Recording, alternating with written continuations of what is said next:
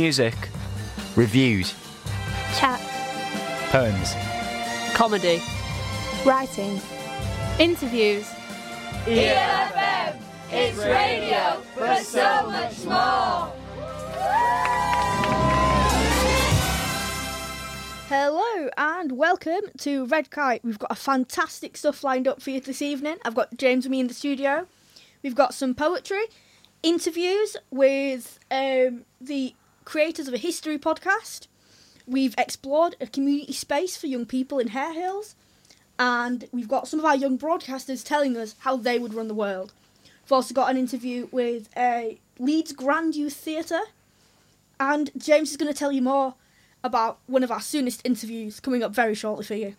So, first, after we've had this little talk and a song from the Arctic Monkeys, we're going to interview Owen, who is Peter's son, who we have here at the chapel, and he loves Irish music, he plays the fiddle. And Izzy, what is that secret fact we got told by Mr. Peter? Oh yeah, we weren't supposed to say this, but we're going to say it anyway.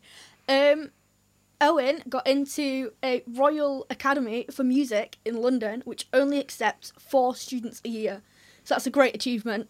That is. Well done, Owen. And we'll talk a little bit more about that later when we do talk to him. And then later on the show, we also have Deborah and Matthew, who are storytellers, and we're going to listen to a bit of their podcast. And yeah, they talk about Leeds history, which is good. I like that.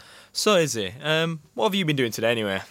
Whoa, I've been preparing for this. I've been really excited. And we've got the debate night tonight. So if you're listening, come on down for that. Next Generation debate night. It'll be brilliant. I'm looking forward to it. I'm going to be on the lights tonight, which is not usually like me. I'm usually the one up front doing the talking, but today I decided to do some tech for that tonight. But he's learning the tech. I am learning the tech. I'm learning the ways of the chapel. He can do it all. He can do it all, can James? Handyman I am. And yeah, it's going to be good tonight. I'm looking forward to that, you know. Some very interesting debates. There's some of them definitely. Yes. But I'm looking forward to it. it's been a busy day today. Like every day for me, you know, college and then straight here, literally, straight here. Yeah, you do everything. You do a lot of stuff, James. Let's be honest here, is it? We weren't on time, were we? Oh no, we weren't. wasn't on time. We actually came in at 5:03 and it is 5:05 now. So sorry for being late, but you had some local music. So. But before we were planning, we were also late to that. Oh yeah, we were, weren't we? Do you want to talk a little bit about what we were doing back when I was at yours? What did I have to do? I don't even know what you lifted, but my brother has this habit of ordering really expensive, like heavy things online. All I know is it had to be wheeled up the drive on a pallet, like on its own separate pallet, because it was so heavy. So when James arrived to be picked up to go to Chapel FM, Mum goes to him, "James, how strong are you feeling?" And it's not the first time I've encountered something like this, is it, Izzy? I have before in the past had to lift a fridge down the drive. But this time I lifted this very heavy pallet. And 65 kilograms to be exact. And after I lifted it, my legs were covered in water. Why was it wet? The whole thing, because it's raining outside and it was all it was, plastic, wasn't it? yeah. So my legs are now covered. I'm still kind of wet from it, I'm not going to lie. Yeah, not very nice. But I seem to be drying off now, which is good. And then now we're here, and I'm looking forward to this show. It's 5:06, and next is 5:05 by the Arctic Monkeys.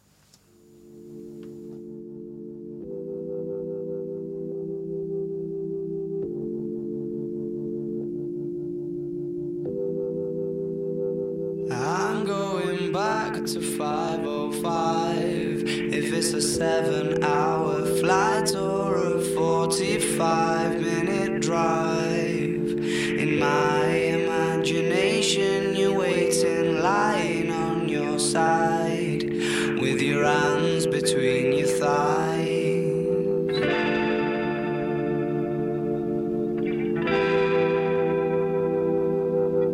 Stop and wait a sec. When you look at me like that, my darling, what did you expect?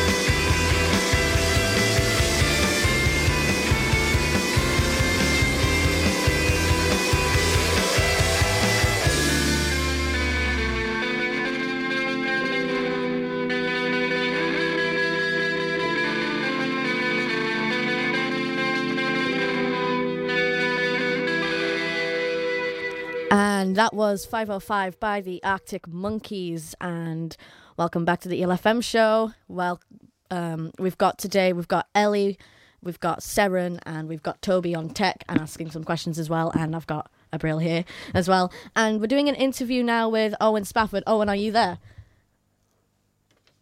I am, yeah. Hi. Wait, it'll work this time. The technology actually worked for once. Would you look at that? So before we go to the interview, we've got this one question that we do kind of sometimes to like get people feel comfortable. It's kind of a weird question, but do you like carrot cake? I've never tried carrot cake, to be honest. That is very Are you disappointing. guys a fan of carrot cake? Yes. We love carrot cake. We've just devoured a whole plate of carrot cake. No, I thoroughly dislike carrot cake, so I'm Oh, taking a different Toby. stance on this. Oh. Well then, that's sorted then. All right, Ellie, start off. Yeah, so we've obviously heard from you a little bit earlier before, just like as a background thing. So my first question for you is, how did you get into playing the fiddle? Because I have never, ever heard of anyone before who plays the fiddle, so I'm very interested. Well, I saw a musician called Andy who plays the fiddle playing at a folk festival that my parents took me to when I was really small. And I saw him playing and thought it was the most beautiful, amazing thing to own from these 4 strings on a kind of wooden box, basically, with a kind of long, pointy bow. I could create, someone could create lovely sounds from that, and also sounds that make you want to dance, which is currently kind of what's inherent about fiddle music, is that it's dance music mainly, whatever tradition, whether it's Irish or klezmer or Eastern European or American. It's mostly about dance. So that's what drew me to it. And from there, I started playing when I was 5 and joined different groups, bands, ensembles. And now it's I spend most of my life playing, really. It's one of those things, it's a little bit niche, isn't it? Like, sort of, oh yeah, I play the fiddle. You probably get, like, a few turned heads for that, don't you? More than, like, one of the typical instruments. Yeah, and you get asked quite a lot what the difference is between a fiddle and a violin. Because I think people think there is a difference, but really it's just the same thing. It's just a different name for the same instrument. Whereas fiddlers would normally play a different type of music, but it's the same instrument. So yeah, it's kind of more unusual than the violin, I suppose. So you mentioned about how you first heard of a fiddle at a folk music festival. Do you have like any musical influences from that? Yeah, I grew up playing traditional music from England and Ireland, so folk music, and that's kind of what my main passion is, playing jigs and reels and hornpipes, as well as accompanying folk song. So that's what I focus on most, yeah. Now, Owen, I'm given to understand something, and this is just a sidebar in our conversation. This isn't the focal point of our conversation, but I have to ask, have you been involved with the circus recently? Yeah, so I have. Someone handed me a piece of paper that informed me you were a circus goer. Tell me about that. So yeah, I was in the band with a circus called Gifford Circus, which tours down south, and it was a 7-month tour, which is a pretty long time to be doing the same show every day. But I really enjoyed it, and it was a really great experience. You lived in caravans on site, even through the lovely parts of the summer, but through the rainy and miserable parts of the autumn and spring as well. Mostly on top of moors or hills in the middle of nowhere, which is exciting if you're into that sort of thing, which I am, but also kind of isolating in a way. So what exactly did you do in the circus then? So it was a touring show, circus show, which had acrobats and performers from all over the world. And while they performed, there was a band on stage behind them, outside of the circus ring, which played music to accompany it. So I was in the band there playing violin. It was an Irish-themed show, so it was mainly Irish music. So while you had an acrobat troupe jumping into the air and then landing on a sort of seesaw apparatus thing, would be playing jigs and reels, which sounds kind of surreal when you describe it, but it actually fitted remarkably well. Well, yeah, that sounds really cool, to be honest with you. Anyway, you're coming to Chapel FM tomorrow, and you're coming in to do this like talk upstairs in Studio 3 about, Irish history and that, and I'm going to be attending that tomorrow. And I just want to taste it for people who are listening to the show, maybe actually want to come along. What are you going to do when you're talking to us tomorrow in Studio 3 tomorrow? So tomorrow at 2 p.m. we'll have an event called Exploring the Musical Traditions of County Cork and Kerry, and we're launching a project with that same name, which is about exploring the different traditions, whether it be musical or through song or through dance, in relation to the two counties in the south of Ireland, in the Kingdom of Munster, County Kerry and County Cork. And as part of that event, we'll have dancing and some song and interviews about how individual the music is of County Kerry and Cork. We'll have a special guest, Aidan Connolly, all the way from Ireland, who's come specially for this gig, which is really exciting. He's one of my favourite fiddle players in the world, so I can't wait to hear him. That's 2 p.m. Tomorrow. Yeah, that's cool. On the subject of Irish history, I've been aware of Irish History Month. So is there anything going on in Leeds or around the Yorkshire area that's on the subject of Irish History Month that's quite interesting to hear about? Yeah, so the whole of March is Irish History Month, and it's organised by Irish Arts Foundation, which is an organisation I work for, which is running the event tomorrow. And as part of Irish History Month, we've got different talks going on, traditional Irish music afternoons, some sessions. Actually on Sunday, after the St Patrick's Day Parade, which goes through the centre of Leeds, we'll have a lot of Irish music, 3 different gigs happening at the same time, which you can walk freely from in Meanwood, which used to be an area which had lots of Irish people living in it. So that's at Alfred's Terminus and the Junction on Sunday at 2:30. But also, if you look on the Irish Arts Foundation website, you'll find a whole host of different events, including talks and music events. So, obviously, throughout your career, you've spent a lot of time involved with Irish culture, Irish history, Irish music, and I just wanted your perspective on this, which is, there's obviously over the last 100 years or so, there's been a really tragic and complicated history in Ireland. And I wondered if you thought, in England especially, there's actually enough awareness or as much awareness of it as there are of different historical events. Do you think maybe we have a blind spot to some chunks of Irish history here in England? I think we do, yeah. Obviously, there are the Troubles. It's quite in quite recent memory, but I think a lot of the history, the colonial history, really, between England and Ireland, isn't really taught. And part of the work I've been doing with Irish Arts Foundation is to interview members of the Leeds Irish community, and their stories I found to be mainly untold, really, in the general sphere of the public. We've got lots of people like coming over, and most of our transport links, and like the M1 and most railways and a lot of our cities were built by Irish people who were unfortunately exploited and not paid as much as they should, and were given poor quality housing. But there's this whole history of, they called them navvy workers, which hasn't really been talked about, I don't think. As well as the more recent history of the people we've interviewed who came over in the 50s and 60s and worked on the tram system in Leeds when there used to be a tram system. And that immigrant experience we've been exploring through the Leeds Irish Music Programme, which is on monthly, and we've got a special broadcast for International Women's Day this month, exploring the lives of Leeds Irish women. And do you feel that even now there are still, among like the British Irish community, do you think the ramifications of that history are still being felt in some contexts? Yeah, for sure. I guess, like with anything, things move on, and there's a different new emigrant population. But yeah, I think there's still a sort of, the generations pass down the knowledge and the stories and the songs about emigration, and we can't help but acknowledge the effect and influence that the Irish community had on England and Britain. You cover quite a lot of this in your show, Leeds Irish Music Programme. Do you want to tell us about that a little bit? Yeah, so that's been running monthly for almost 2 years, with a couple of breaks.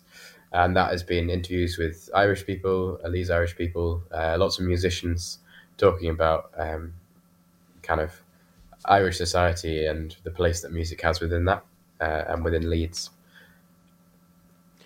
Owen Spafford, it's been a pleasure to have you joining us on Red Kite. Really interesting discussion. Thanks very much. Definitely, yeah. Yeah. Thanks so much for having us. A great show. Thanks a lot.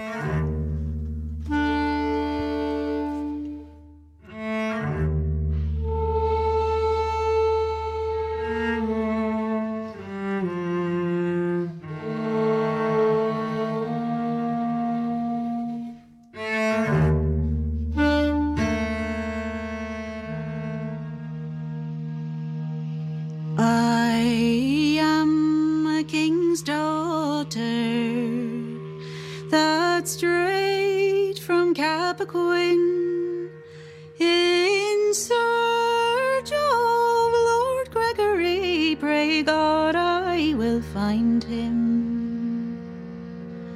Oh, the wind blow on my yellow locks, the dew wet me skin, the baby's cold in my arms. Lord Gregory, let me in.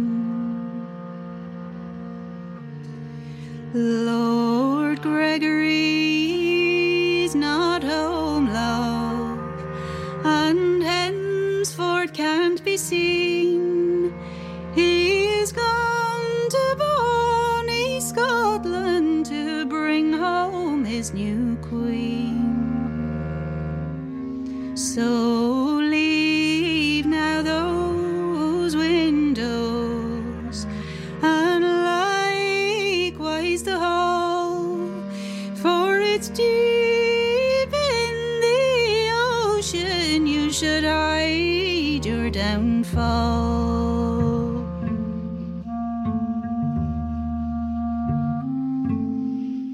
Who will shoe my babe's little feet? Who'll put gloves on his hand? Who will tie my babe's middle with a long green ribbon band? Who will comb my babe's yellow locks with an ivory comb? Who will be my babe's father until Lord Gregory comes home? I will shoe your babe's little feet, I'll put gloves on his hand, and I'll tie your babe's middle with a long green ribbon band.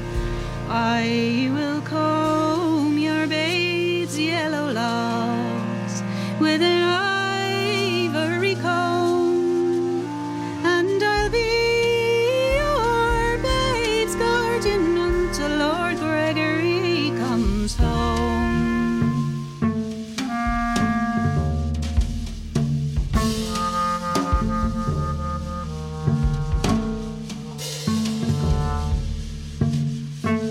Do you remember Lord Gregory, that night in Cappoquin?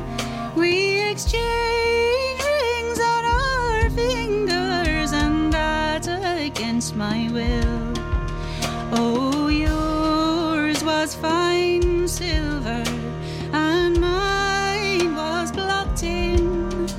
Oh, yours cost 1 shilling, love, and mine was but 1 cent.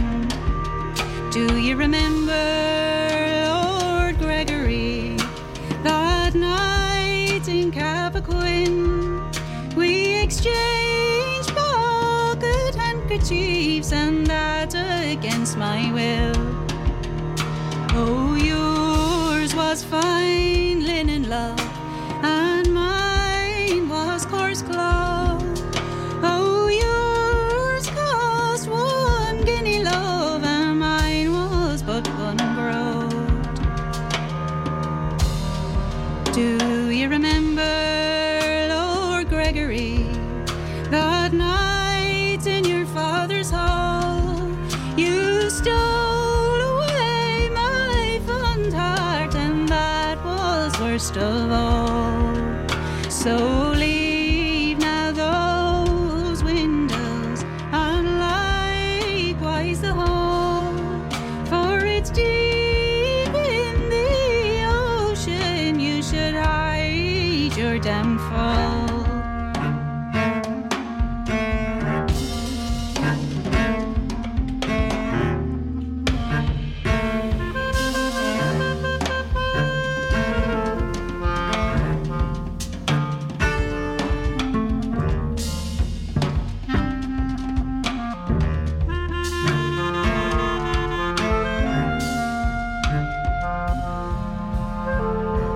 My curse on you, mother, my curse be it sore, for I'd render that lots of forms that are rapping on my door. Oh, lie down, you foolish son, oh, lie down and sleep, for it's long ago our weary head is a-waving in the deep. So saddle up the black horse, the brown or the bay. Oh, then saddle up the best horse in my stable this day.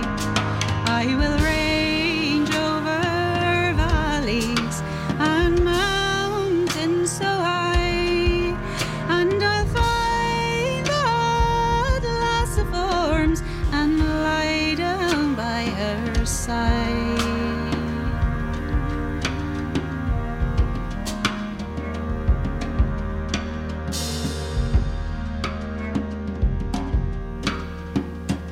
Hello, I'm Lyra, and I'm here with Mia. That song was chosen by Owen Spafford, and I'm here with Toby behind the desk and Peter. Hello, Lyra. Hello, Mia.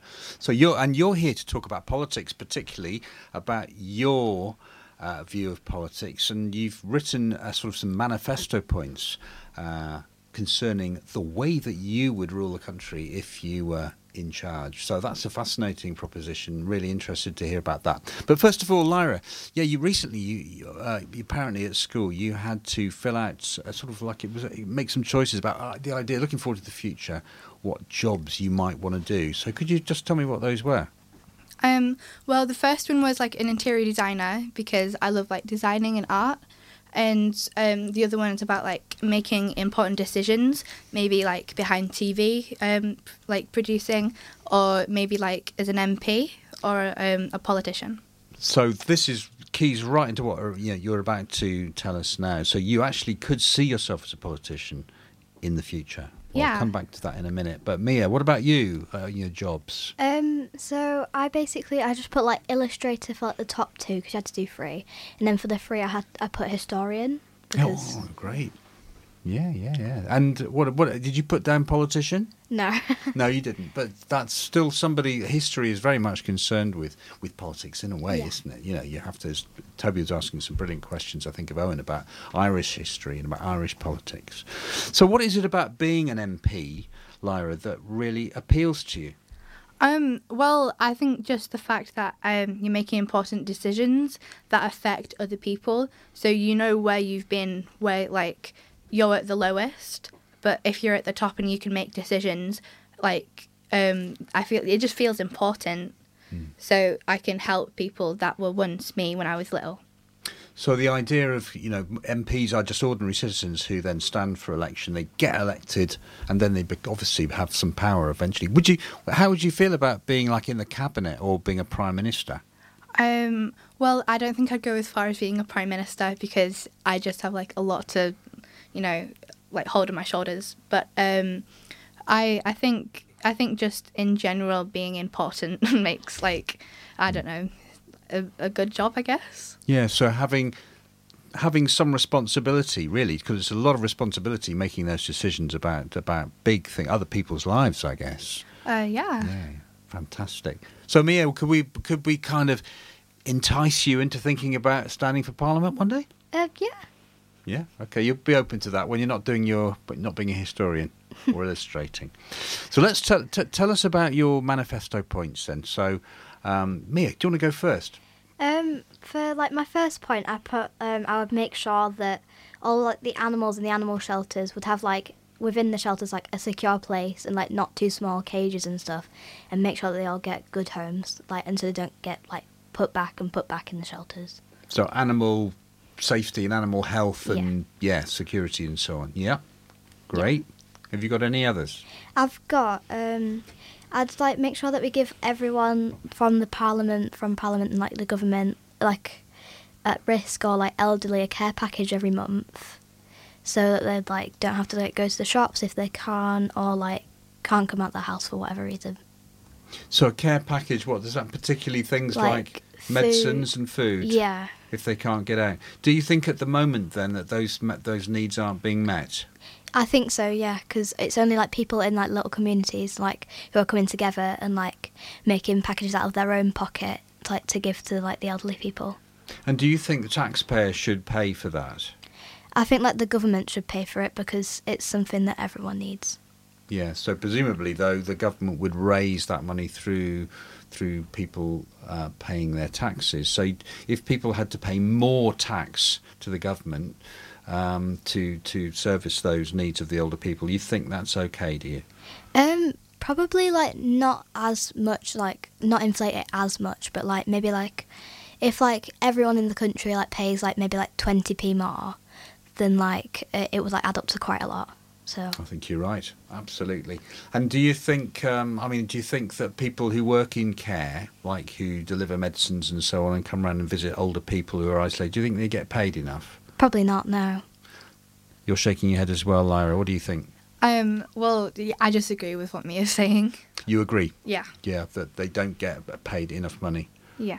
Yeah, to considering the job that they do, very responsible job that they do. Excellent, thank you. What have you got any more points there, Mia? I've got that.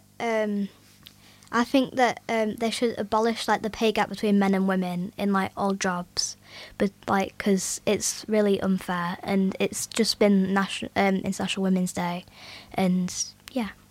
Absolutely. Well, yes. Do you think it's got? Would you say it's? I know you're only young, but would you say, from what you know and your history, do you think it's got better at all over the last, say, 30 or 40 years? Probably since like 1940, like since like before like World War One and like World War Two, women didn't have like any vote. So it's obviously got better since then, but it's like still not good at all because there's still like a massive pay gap. It is shocking, isn't it, when suddenly you find out in certain jobs that there is a real differential between the men and women and how they're being paid. You think, oh, is that still going on? Great stuff. Any more points? I think we should like make schools a happier place by having like counsellors and people to help when you need it, like not just like there, like if like they refer you to like CAMS, say, like, and they put like the posters on the toilet wall, but it's not really like enough. So like people to have like in every school should have like at least like one room where you can go like when you're like tired or like not like good. So like my school has one and it's like room 38 and you can go whenever like you need to. But you think that a lot of schools don't have that facility? Yeah, because either they don't have the space or funding or like whatever like they need to like make it. Because those workers, obviously, those counsellors have to be paid. Yeah. Fantastic. And they have to be trained as well, I guess. Thank you very much, Mia. Okay, Lyra, we're coming to you. By the way, if you're listening, you've just tuned in. Lyra and Mia, possibly future politicians, possibly future MPs, are giving us their sort of manifesto, really, and what they would change and what they would do if they were in power. So, Lyra, your turn. Well, all of mine relate to what Mia has been saying. My first point is that I would make sure that the government raises taxes not on everyone, just on those with more money, because not everyone can afford like the tax rate now, never mind if we increase it. So I'd raise like the rich people, like their taxes, and I wouldn't make it go to waste. I make it go towards things like poverty and the homeless and helping people in Ukraine. And like more things that like places and people that need our support. I would also make sure that the elderly, which I would say probably most people over the age of 65, or any disabled people, would get like a free care package with the increased tax rates and for free. So they would get it for free every month or so. So it would have everything in it that they need. I would also make sure that I would decrease the bullying rate. So make sure that all schools keep it clear that like anything, no matter how bad it should be reported and like sorted out like professionally, and make sure it doesn't happen again. Because I know that sometimes it doesn't get sorted out fully and it just carries on. It sounds like there's some real crossover. Yes, Mia. Can I add to what Lyra's just said about the bullying? So, like, in my school, I know of, like, one person who's, like been bullied or, like, been bullying, but the teachers have, like, not reported it. So they've reported it to the teachers, but they've not really done anything. Because, like, that person's, like, made excuses or, like, done something else to, like make up for it even. Like, but you can't make up for, like, bullying someone. Right, so you'd really address that. Well, it sounds like that you're both very concerned about mental health in schools and about older people getting enough care and getting enough attention. Those are the and also animals, obviously important, and various public services need paying more, I guess, by the government, need funding more. That's brilliant. Thank you ever so much, both of you. Can I just ask you one question each? Well, it's the same question for both of you if you want to have a go. If there's one quality that you think a politician should have more than any other quality, sort of in terms of their character, what would it be? I think there should be understanding, so they could understand people's struggle and learn how to help in that way. Thank you. And Lyra? I agree with that. Like, I think that they shouldn't have always, like, there should be understanding of people that, like, are below them and stuff. So if they were, like, born up rich and had everything they want, then they don't understand the people that are in poverty or don't have as like, much money as everyone else.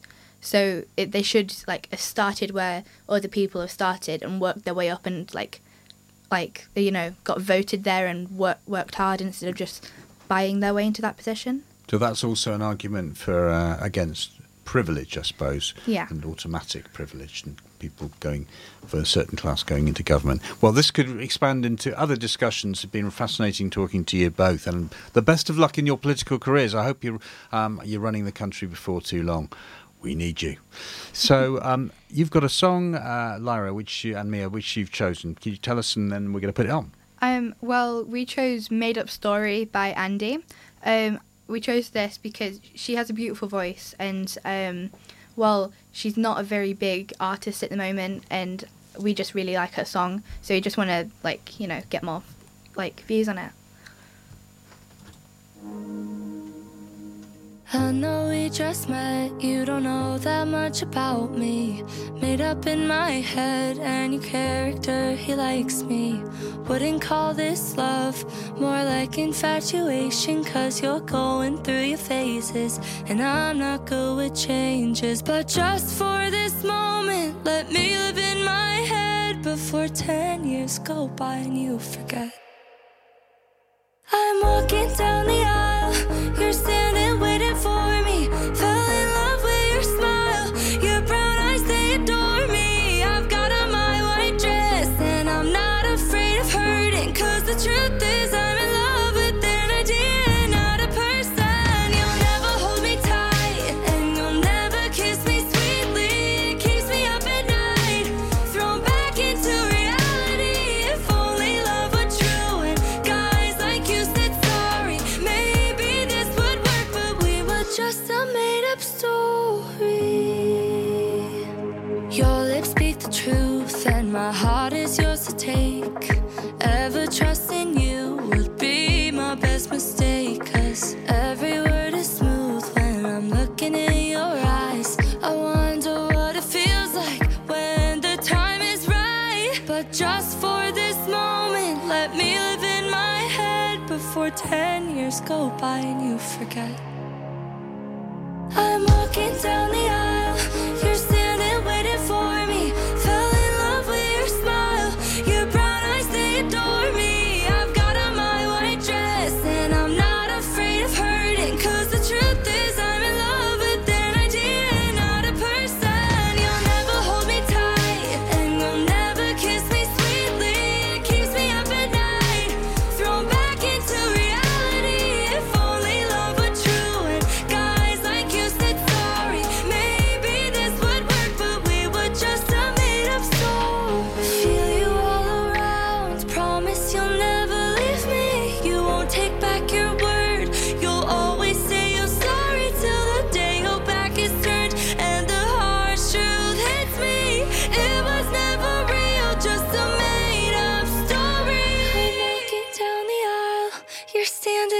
for me. Fell in love with your smile.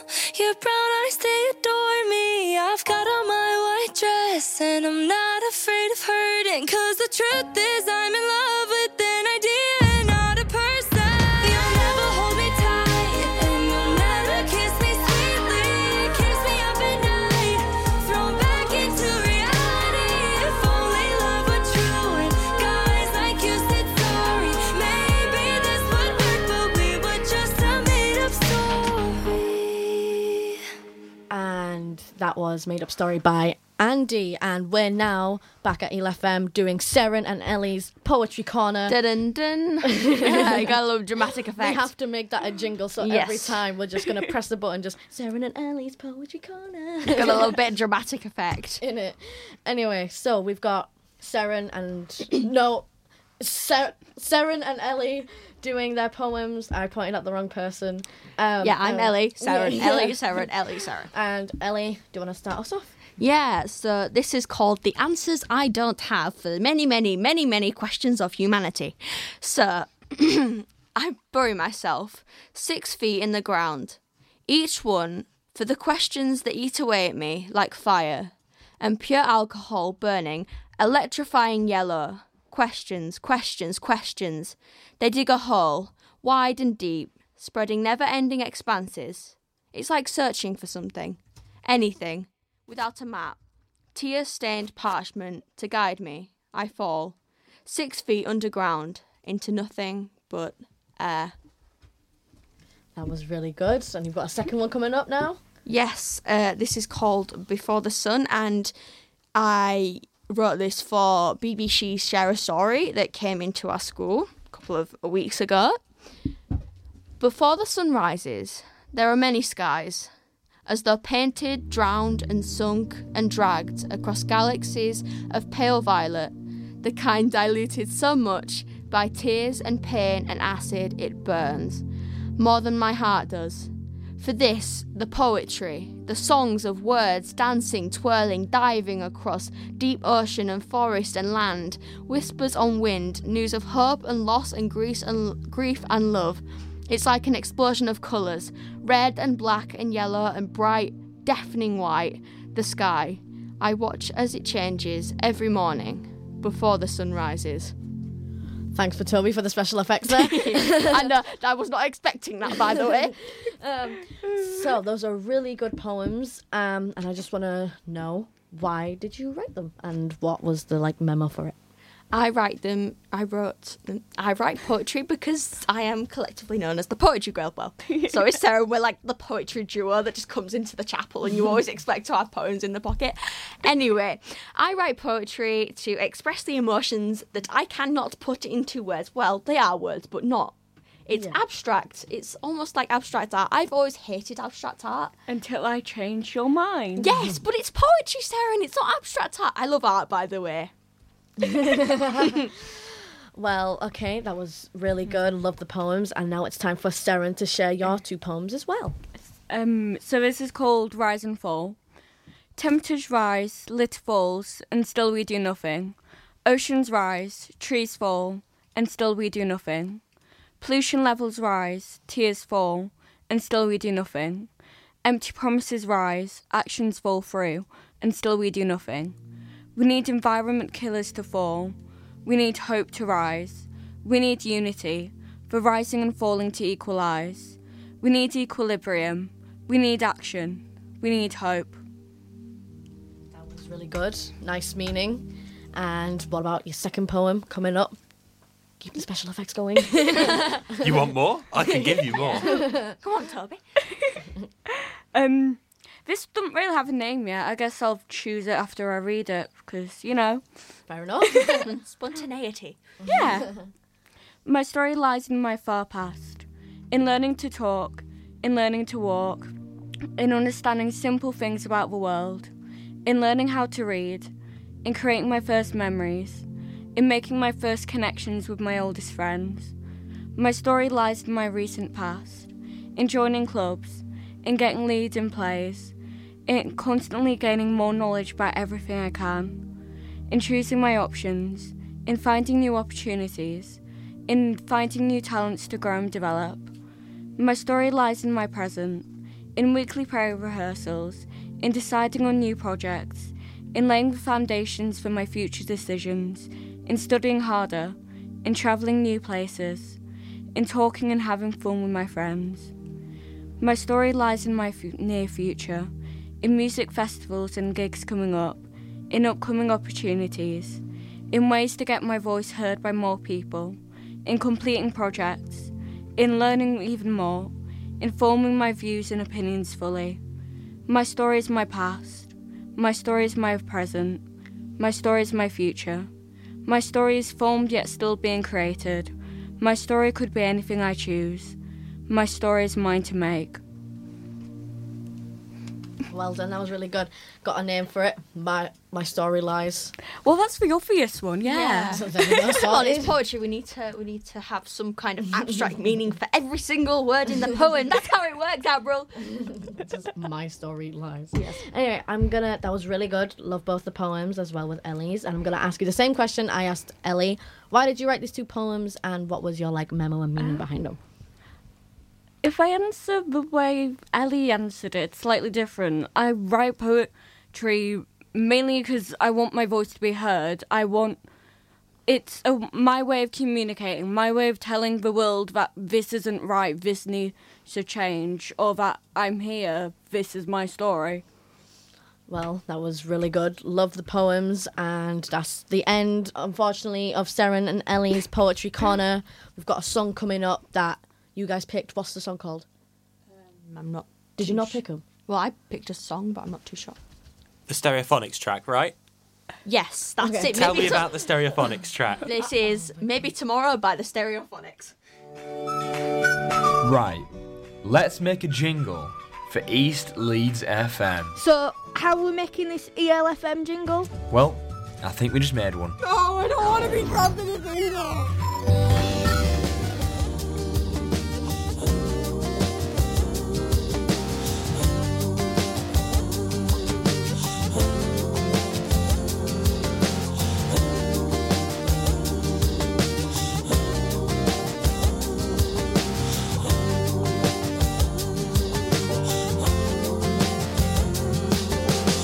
I've been down and I'm wondering why these little black clouds keep walking around with me.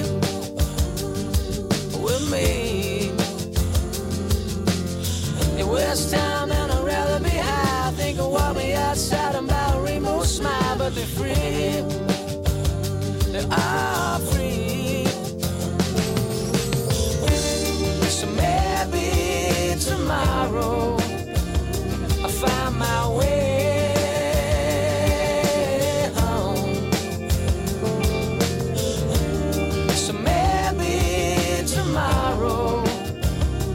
Find my way home. I look around at a beautiful life. I've been the upper side of down, been the inside of I, but we breathe. We breathe. I wanna breathe in an open mind. I wanna swim in the ocean, wanna take my time for me. Oh, me.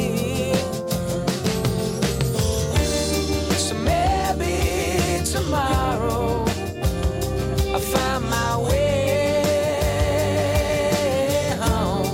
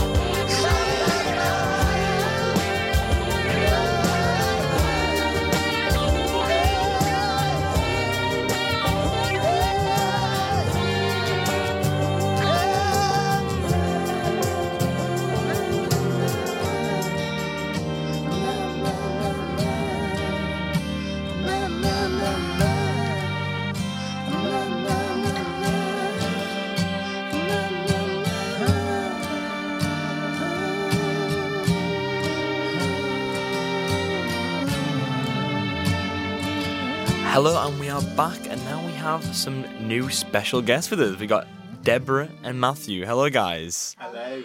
So, how are you guys doing today, anyway? Yeah, good. Yeah, good. Thank So, you. I'm going to introduce you a little bit, and you can elaborate from that, because yeah, that's why you're here. Yeah. So, we have Deborah and Matthew, who are storytellers, and they make podcasts. So, I don't know much about it, so I'm here to find out from you guys what you do. So, Matthew, would you like to start? Yeah, sure. So, yeah, I am a storyteller. I do a sort of oral storytelling, and I'm very interested in stories about place. So, I've done a lot of work over the last sort of 10 years about Leeds, finding out about stories from the city and from stories from different people who've lived here over the years.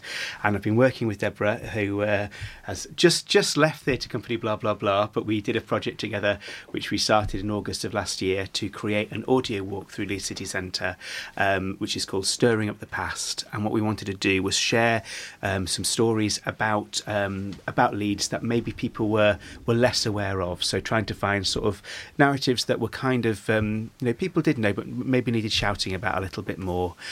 So we created a trail that incorporates the stories of 4 different historical characters and a few extras as well.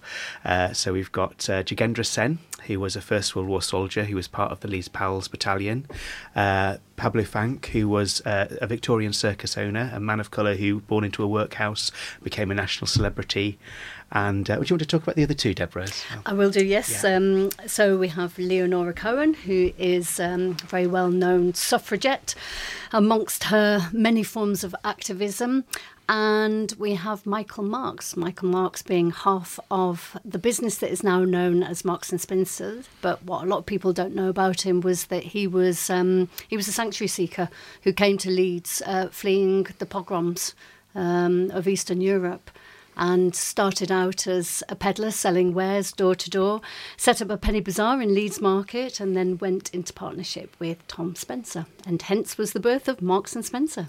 Wow, I feel like I got a history lesson. That's really good. Yeah. But like, what has inspired you guys? Have you had like one person or a celebrity or I don't know, a family member who's inspired you to really go into this? Has there been someone for each of you?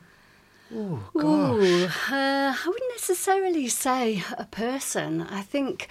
Even if it's a collective of different people, or is it? Yeah, I mean, I grew up in North Yorkshire and I had very little exposure to the arts there, just really because of access. You know, transport was a big problem. You live in a village, there isn't really very much going on. So I went through a lot of my childhood without ever really experiencing anything other than pantomime or the circus. Yep. We've got a bit of a theme occurring here. And then I guess as a teenager started to seek stuff out, but go to places like Darlington and Newcastle to see stuff. And then I think a combination of curiosity and happy coincidences or accidents, finding yourself in situations where you experience or encounter something and from that want to know more. And so that was sort of, the early stages of thinking about a career in the arts. And then going to university. But in terms of the more recent history of this, my background is in theatre making for children and young people and directing. I'm working as a drama practitioner. But during the lockdown, I think like so many other people, switched on to the power of audio. Lots of people started to listen to podcasts. Would you say that COVID helped you with your stuff? Yeah. Not in like a bad way, obviously, but like I think COVID changed a lot for a lot of people, and it created so many different opportunities that I think it's great. I think you had to think outside the box in order to find out how to reach people and how to make work in a different way, and I think that's been a real positive in a way. So yeah, definitely. Yeah. And I mean, actually, this is the second audio walk that I've made. So the first one I did was right in the middle of COVID, and I did a piece about Leeds Zoological and Botanical Gardens, which only existed for 15 years at the beginning of the 19th century, and it's sort of was on a plot of land just by Burley Park train station in Headingley, and it was kind of like a private zoo and pleasure gardens, and it kind of always had financial troubles. So we worked with a couple of other local storytellers and also with residents who lived around the area to sort of tell that story through newspaper clippings and give different perspectives on it. And that was kind of a first attempt. And then I think, Deborah, you knew we were doing that, and then you contacted me when you started doing this project back in sort of July, August, because this was going to be something else, wasn't it? Yeah, this was going to be a live performance that was going to take place at the Leeds Discovery Discovery Centre, which, do you know that space? Are you aware of it? Not really. It's the storage facility for all of the artefacts that aren't on permanent display at Leeds museums and galleries. So it's this warehouse that is home to literally millions of eclectic objects, an amazing space. So we were going to do a performance there. Obviously, the pandemic meant that wasn't possible. So we needed to reimagine the project in a way that meant we could do it, but still keep at the heart of it those stories and engage children and young people. Hence, beginning to think about, could this be an audio walk? And the answer to that was yes, it could. And I think we've actually got one of your podcasts, or a little bit of it, to share with you now.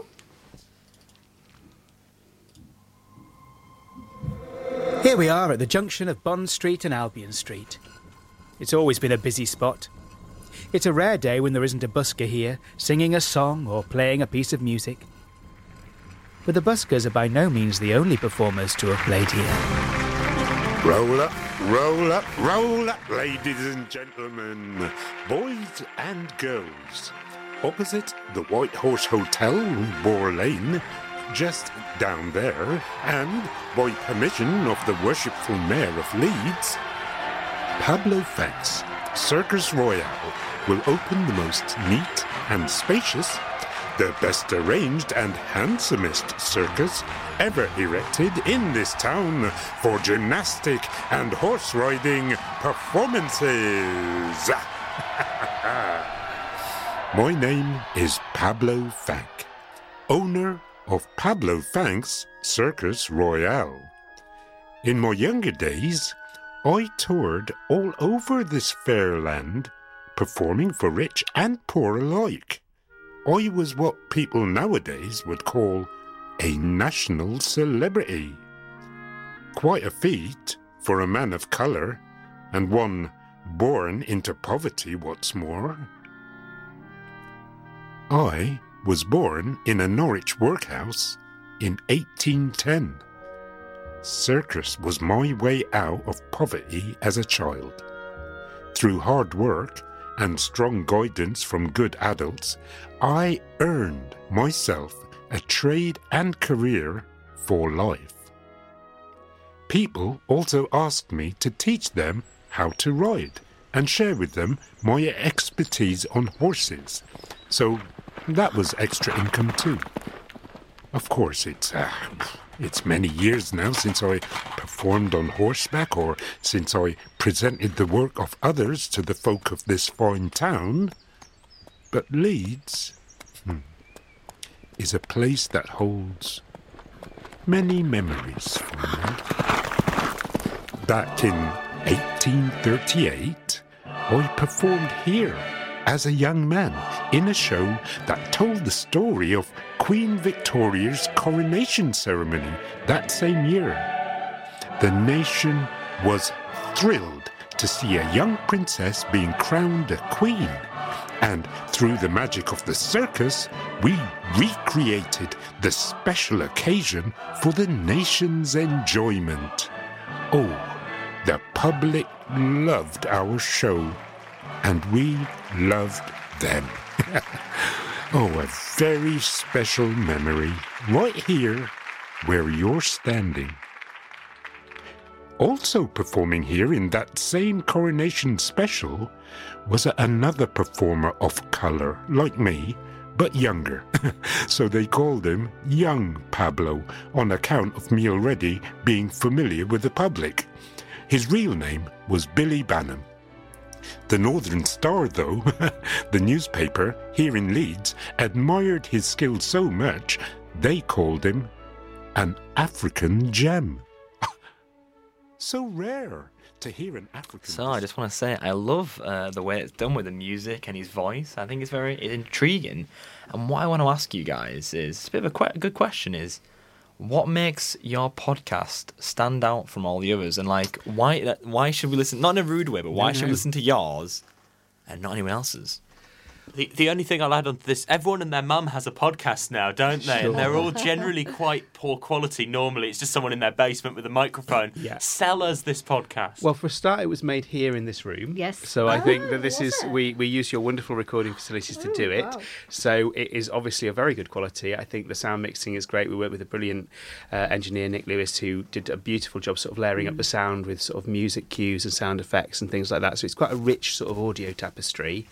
And then I think the other thing is the fact that you can listen to it at home, but you can also listen to it in situ. So all the places where the stories are happening that are being described in the podcast, you could go and stand in the middle of the Leeds City Centre and look at them and see them and be in those places while you're listening, which I think gives it a bit of an edge. So it's a kind of interactive experience if you want it to be. And alongside it, there's a website, so you can see images on there that might show some of the locations, but in the past. You can see photographs of some of the people that we feature on the walk. There's a whole variety of activities that you can do as well as listening to the walk that just really enhances the experience. So, I've got a question, and I'm sure the listeners are buzzing to hear, what is the name of this podcast? Because we haven't mentioned it. We've been talking about it, and I've got no idea what it's called. So it's called Stirring Up the Past. Stirring Up the Past. I totally forgot to ask that. I'm sorry. No, it's absolutely fine. Well, it must be an Absolutely important fine. question, It is the most important question, so go check it out. Yeah, so if you look up Stirring Up the Past and Theatre Company blah blah blah, you should find it via Google. And as I say, you can download the whole thing, listen to it in the comfort of your own home, or you can get it on your phone, stick a pair of headphones in and go for a walk. It starts at Mill Hill Chapel in City Square, and it takes you down Bond Street all the way to Leeds Market, and it ends by the replica of the Penny Bazaar, which was the first Marks and Spencer stall. So, the podcast was designed to be listened to whilst you're walking? Yeah. Oh, right, okay, so you're walking them through it like a guided tour almost? It is. So it's 8 stops, isn't it? So Wow. each of them's located at a particular point on the route of the walk. There's a little map you can download as well to make sure you're in the right place, although it's a pretty simple route. And yeah, so it's about opening up the city really and asking you to think about those buildings and that space in a different way, and just thinking about the layers of history that you're part of as well as you walk through the streets. That is very unique. I give you that. Okay, Yeah. I'll give you that. That is Good. very I do like it. That's very interesting. And question I'm going to ask now is, have you enjoyed it? And could you tell me your best moment within the making? Ooh, that is a good question. Well, the short answer is yes. Definitely enjoyed it. I mean, we worked, this is definitely worth us saying, that we worked with a wider creative team than just Matthew and I. We worked with actors, other writers. So there was a real collaborative effort here. And I think for me, that was the joy of this, was just working with really brilliant people. And we involved groups of children who tested and trialled the walk with us. So their feedback and responses helped us to go back and just tweak and refine stuff. And, you know, the first time that we did the walk, even though it was absolutely tipping it down, it was a brilliant day just to then see their responses, that what they were hooking onto, the questions that they had, and how it made them see the city differently. Wow. So, what made you do it? Why did you want to make a podcast specifically about Leeds history and in the way that you did? You know, for children and walking around, it's a very unique and specific way of doing it. I think it was really about capturing the diverse history and stories of Leeds. So, you know, the example that I gave of Marks and Spencer's, everybody thinks of that as a quintessentially British brand, but they don't know that, you know, one half of that, or the founder of that, was a Belarusian Jewish man. Similarly with Pablo Fank, you know, he was a circus owner, he was a proprietor, he was a famed equestrian, he was famous across the land. And appears in a song by the Beatles, we should say. So, yes. yeah. So he's referenced in Being for the Benefit of Mr. Kite, which is based on an old circus playbill, I think, that John Lennon saw in a shop. And it's Pablo Fank's circus that is put on this benefit for Mr. Kite, who was one of the performers. And his funeral was attended by over 10,000 people on the streets of Leeds. Wow. You know, this was a man of colour, this was a man who was born into extreme poverty. These stories are not commonly told about Leeds. We really wanted to, as Matthew said, peel away the layers and just unearth these stories that are not commonly known and are amazing. Yeah, so that leads me on to my next question. How do you know which stories to include? Because surely there's so much history in Leeds. It's a very rich city. Yeah. How do you know what to include? How do you know what not to? Well, we did a load of research back in 2018. And we worked with 5 schools. I'm just trying to remember if it was 5 or 6, but we worked with 5 schools, and we took a whole variety of material to them of things that we'd uncovered by working at the Leeds Discovery Centre and working with curators there. And we took that material to children and said, what interests you here? What would you like to hear more about? So children were very much a part of the process of deciding what we wanted to cover on the walk, because that's who it was designed for. The question I want to ask is, what challenges did you face within the makings? Because surely there was some, and if not, that's fine, but was there any? Ooh, I think there was so much material, actually, even having gone as these stories that you wanted to pull in, because as you walk down the street, there's so many things to notice and so many things to see that just lead you off in other directions. So I think making sure that we weren't, in a way, hopefully the website gives you ways to follow up on the stories that you hear so you can find out more information. But I think it was just trying to go, what's the nugget of this story? What do people really need to know about in order to tell it in the most concise way? Because it's a walk, you don't want to leave people standing on the street for half an hour. You know, you've got to keep people moving. So I think there was a kind of focusing task, wasn't there, a little bit. I think that might have been the biggest challenge. Was, you know, there was a wonderful story I found out about a female stonemason who had worked on one of the buildings which is now Starbucks at the corner of Albion Street and just as it becomes Commercial Street, as Bond Street becomes Commercial Street. So that Starbucks there and there is a blue plaque to her on the building, and she worked with her husband. When her husband died, she carried on the business and was, you know, an independent businesswoman in the 19th century, which is pretty amazing, and was recognised as a master stonemason.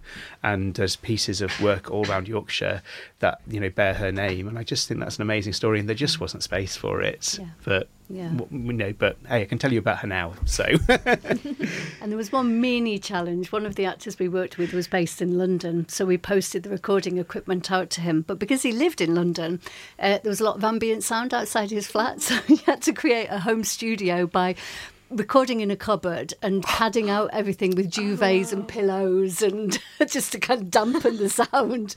So we do a recording. It's like, no, we can still hear the traffic outside. Have you got any more blankets? So that was an interesting creative challenge, but we got there in the end. Wow. That is dedication. Yeah. To it, yeah. And has this made you want to do more? Like, would you like to make more? And are you going to make more? Yes and yes. Yeah, definitely. I think it's really exciting as a medium for telling stories, and I think it offers loads of really rich potential. I think there's something really lovely and intimate about being in a space, but also having this voice in your ear that's just talking to you about what's going on and pointing your attention to different places. So it's something I really like doing, and hopefully people like doing the one that we've made. So I think we'd love to do another one. Yeah. And I just want to ask one more thing is, where can we find this? I know you said before, but I'll let you plug it one more time, just in case anyone didn't catch it. But would you like to plug it one more time? Yeah. So the website is www.stirringupthepast.org, and you can find that is a website for the walk. All of the resources that we've mentioned. You can also do a Google search. Yeah, so just put Stirring Up the Past and Theatre Company, blah, blah, blah. You'll find it pretty easily. It'll be top of the search, I think, at this point. And and just to say, you can either listen at home, you can get it on your phone and just play it through headphones. There are also sort of resources you can borrow from the Leeds Library, which is one of the stops on Commercial Street. So you can borrow an MP3 player, which is preloaded with the walk, and a pair of headphones from there. So if you haven't got a working phone, you can still do it. Just go and buzz the door of the Leeds Library on Commercial Street and say you'd like to borrow a set of headphones, and you can. So everything that we've mentioned is free. There's no cost attached to any of these. It's all free and freely available.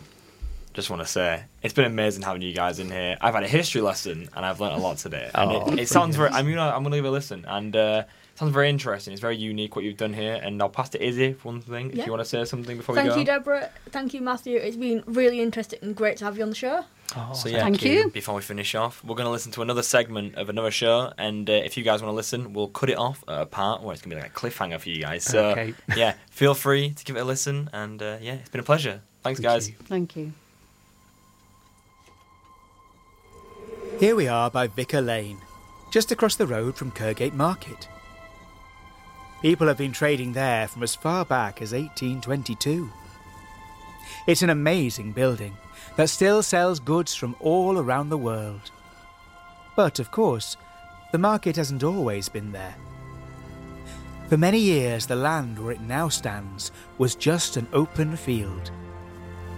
The field was known as Vicar's Croft, and it belonged to the Vicar of Leeds. And there were many in the town who thought it was an eyesore.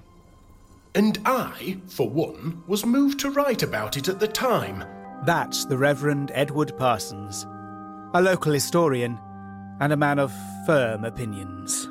The Vicar's Croft, as the plot of ground was called, which is now occupied by the market, was a field immediately adjoining the vicarage on the west side, overgrown with weeds and the common receptacle of every abomination. How such a place was ever suffered to exist in the centre of a large town is indeed astonishing. Eventually, the land was bought by the Leeds Improvement Commission, who offered space to farmers to sell their pigs and cattle there on market days. There was also space for people selling other kinds of goods, fruits and vegetables, pies and cakes. Before this, people had simply set their stalls up on the town's main streets: Briggate, the Hedgerow, and Vicar Lane. The new market grew and grew over the years, and in 1857, the first covered market was opened on the site. It sold all sorts of different things. If you listen carefully, you might be able to hear the cries of some of the market traders, echoing down the centuries and over Vicar Lane. Now then, ladies, don't forget your figs. Real scripture fruit. Long leather laces, penny a pair. Short ends, halfpenny a pair. Proctor's herbal tablets for a cough or a cold. Hoys a lot, lads. Hoys a lot. Penny each. Penny each. Fine fresh oranges. Look at that juice. Makes your mouth water, don't it? We're going to go inside now for one final story. But before you cross the road, I suggest you take your headphones out. Vicar Lane is always filled with traffic, and you'll need your wits about you as you cross. Take the crossing right in front of you and go into the market through the corner entrance. When you're inside, take your first left and then keep on walking until you reach Marks and Spencer's Penny Bazaar. I will meet you by the big green clock just to the side of the store.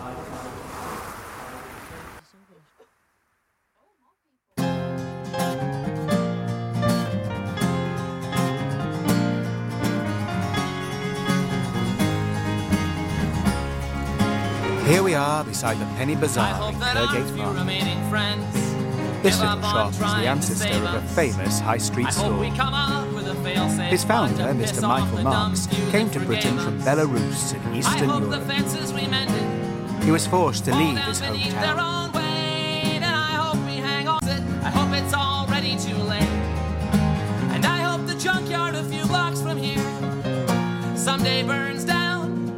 And I hope the rising black smoke carries me far away, and I never come back to this town again. In my life, I hope I lie and tell everyone you were a good wife, and I hope you die. I hope we both die.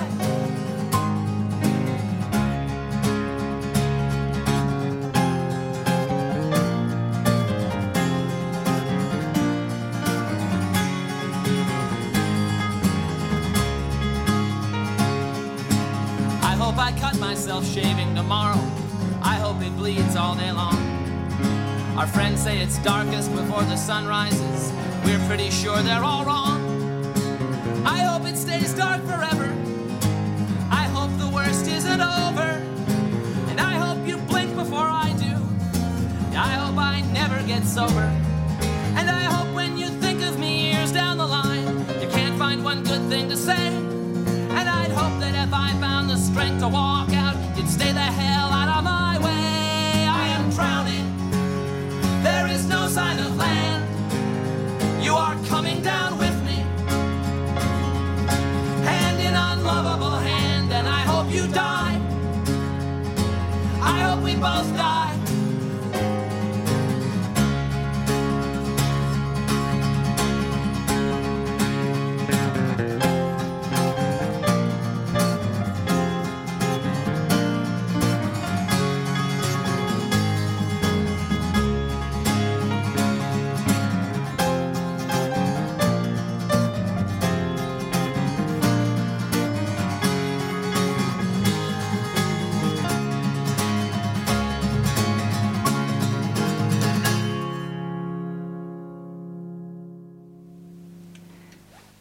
And that was the song No Children by the Mountain Goats. And you might be wondering why we chose a song by a band called the Mountain Goats.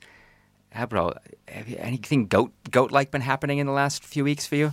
Well, we went to this, me and Seren and Johan, who's unfortunately not here, he's sunbathing in Barcelona. We went to this place called Catch in Hare Hills, and it's like a cafe, and they've got a goat farm, which is why we are on the topic of goats, and they're so cute, and they've got sheep as well, but it's mostly goats, and I absolutely love it. And we're going to be transporting you through the magic of radio, through our magic carpet radio to Hare Hills in just a moment.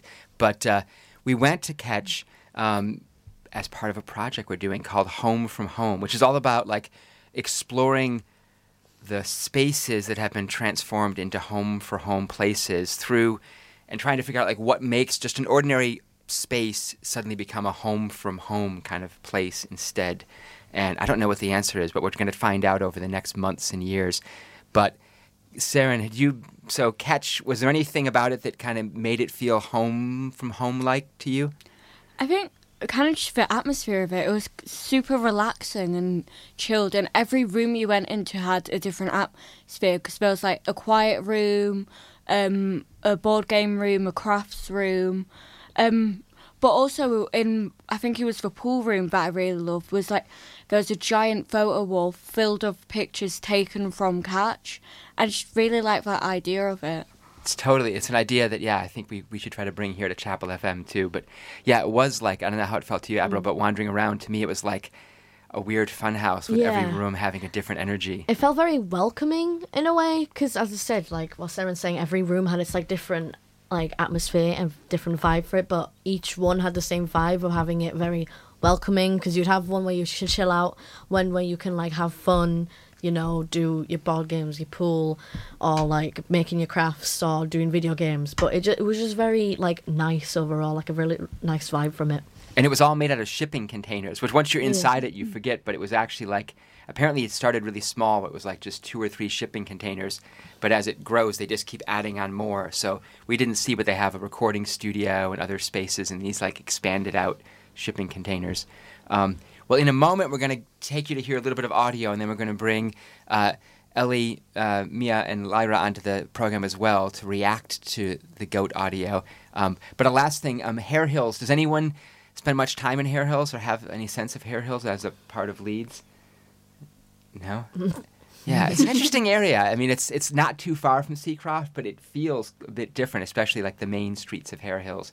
It's very like, it reminds me of bit of Chicago where I come from, because it has lots of little shops and food from different countries all over the world. There's like Eastern European shops and South Asian shops, and just a really interesting mix of things.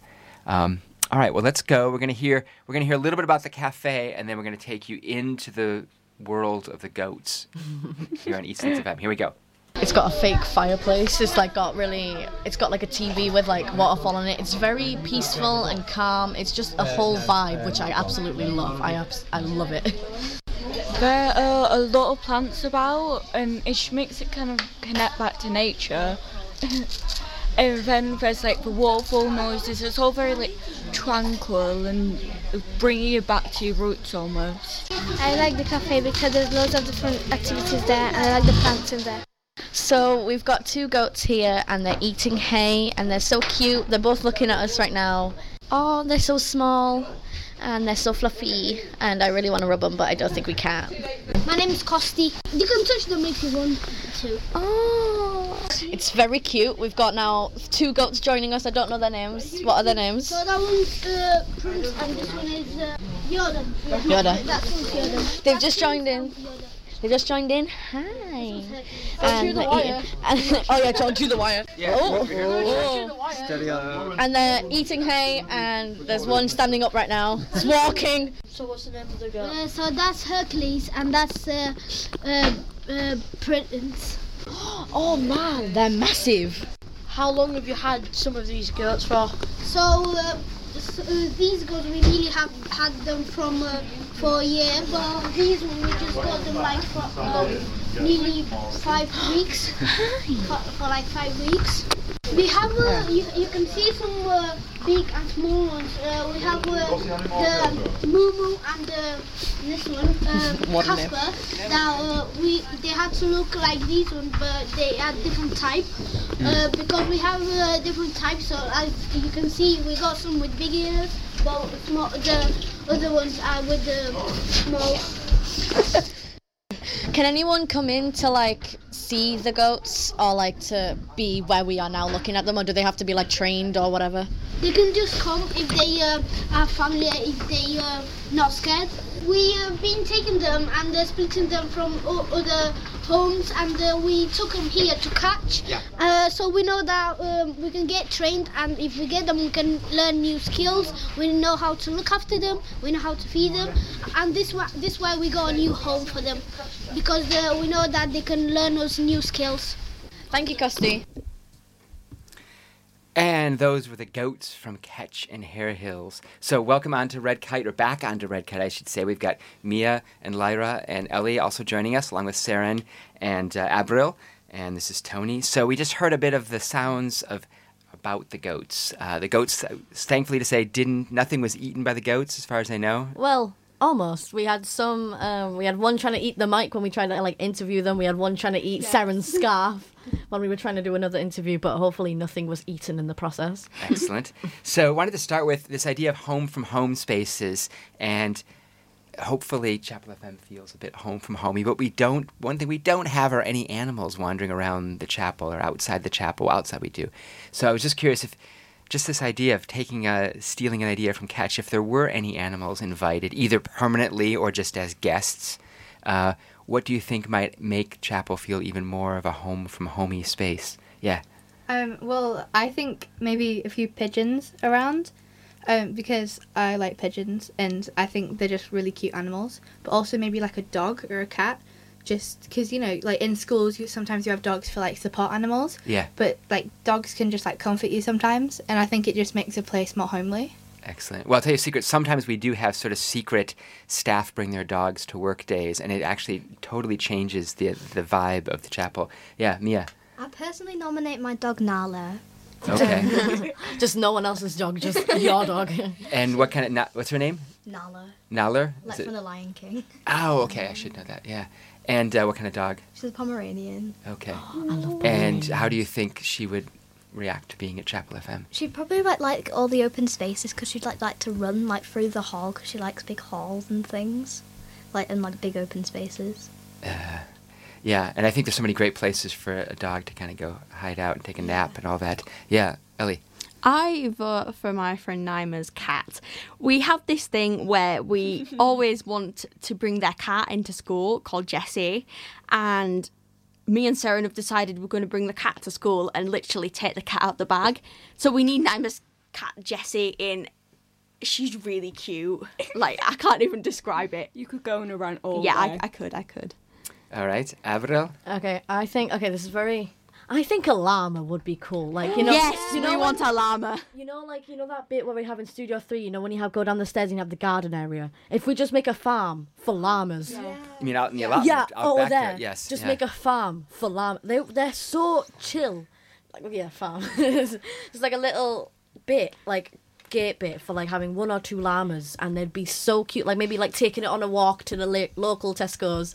We'll get looks, but like just rub them. They're just so cute. You could call it a farmer llama. Oh my, okay. Well, once I went away for my birthday to go to this llama cafe with one of my best mates, and I think it was one of the best experiences I've ever had, because you got to walk around and see the llamas and stuff. It was really nice. I once got spat on by a llama. It was not a good experience. Llamas and alpacas both are known for spitting. No, I don't want a llama. I'm sorry, I do not want a llama. I can't with llamas. Well, our lovely radio studio, Studio One, has a window. It's dark outside now that looks right out onto the allotment. So we can imagine lots of llamas out there strolling around, grazing in the allotment right now. So what is it you think about having animals around that makes a place just feel more home from home? I mean, this idea of home from home where you feel like you're at ease. Yeah. Well, I think it's because if you're used to having pets at home, then like it just makes you feel like you're at home because there's already a pet there. But as well, like not everyone has a llama, so so it kind of be like an interesting experience to go see a llama or a pigeon or anything. If you had like an animal like a llama, like not many people have seen llamas, so like on what Lyra said, like it could be more of like an experience, and it'd be like really like fun every time you go, and you could like learn how to manage a llama. It's also the fact that not everyone has pets, because I don't have a pet, so I'd come here and see a llama. I mean, I said I'm out for the llama, but still I'd see a llama if a good 2 metre distance away. I would social distancing with a llama. Yes, follow government rules. It would probably, as I said, like you were saying about having a pet at home, maybe as well if you're grieving a pet, maybe if you've like lost lost a pet, and even if it's not like, let's say you didn't have a pet llama, you had like a pet hamster, you'd still feel like a big difference, one tiny, one massive, but like you'd still have that feeling like I have this like animal that's like, you know, that I have this connection to, and you might like have that feeling again, if you get what I mean. Speaking of hamsters, how do you find the volume of a hamster? That was a question posed to us in physics today. Yeah, how do you find the surface area of, a volume of not a llama? That's another question. Of a hamster. I'll ask my math teacher on we're on Monday because we're doing volumes. You better get us back to us on that one, Amber. Stay tuned for the answers of how do you find the volume of a hamster. I feel like the conversation could go on and on, but we move on to the final few segments of the show. But this has been great, and I just had one other thought as we were talking too about animals. Something that made me think of it is that when there's animals around, I think it just makes people kind of like stop being so busy and like caught up in like technology and other things, and just like look at things and talk about things. There's something about animals around. It just makes you slow down a little bit too, which is something I find fun about them or nice about having them around. Well, we will come back to this topic of home from home. We're going to visit some more spaces in the next month or so as well. So stay tuned for more reports from the field with who knows what else we'll discover as we travel around Leeds and Seacroft looking for home from home spaces. So we've got a song coming up. Anyone remember what our song is? It was like The Lonely Goat Herd from The Sound of Music. Here it is.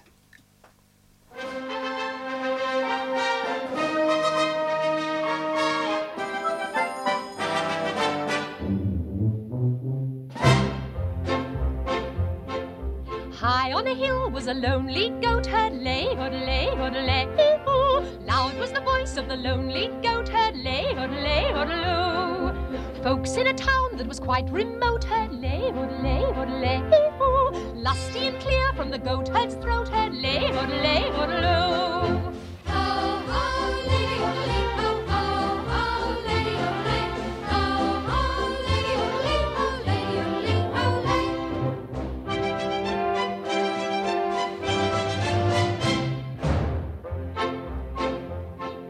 Prince on the bridge of a castle moat heard, lay, odelay, odelay, ooh. Men on a road with a load to tote heard, lay, odelay, odeloo.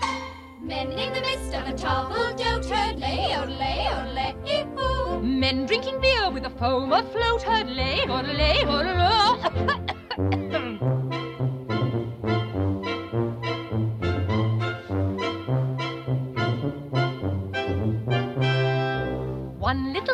in a pale pink coat heard lay, odelay, odelay, ooh. She yodeled back to the lonely goat herd, lay, odelay, oodaloo. Soon her mamma with a gleaming gloat heard lay, odelay, odelay, ooh. What a duet for a girl and goat heard lay, odelay, odeloo.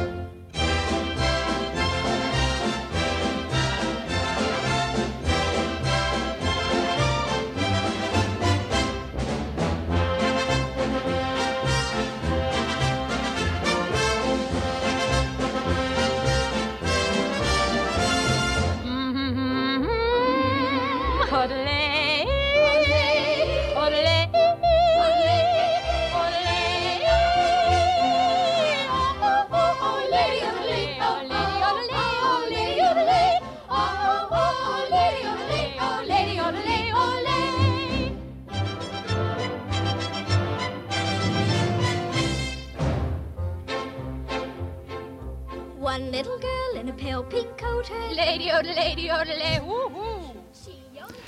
Hello, so that was a lovely little song from The Sound of Music about a goat herd. I'm Henry, I'm the broadcasting worker here, and I'm just going to set up this next little interview that I did with a group of young people from Leeds Grand Youth Theatre. They are working on a brand new musical called Imaginary, and I'm going to read the blurb now.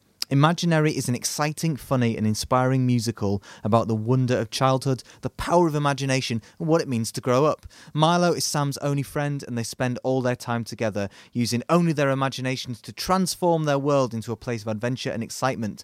But as Sam's first day at his new school approaches, his mother worries that Milo, the imaginary friend, is holding her son back, stopping him from growing up. School turns out to be full of surprises and secrets. With a cast of adults and kids, Imaginary centres on an enduring friendship and otherworldly twists and turns that change lives forever. So this new musical is coming from Leeds Grand Youth Theatre, and you can book your tickets from the 12th of March. And now you're going to hear a little interview that I did with some of those cast members of the production. Hope you enjoy. Imaginary, and it takes you on a journey about these two people called Sam and Milo, and it's really magical and adventurous, and it just gives you a really nice feel of how important your imagination is and how much growing up can affect that. I'm Joey and I play Liam. The music is really uplifting at times, and you've got a great mix of different songs. So at one point you'll have people singing about adventures and where they want to go and what they want to do, and it's so much fun.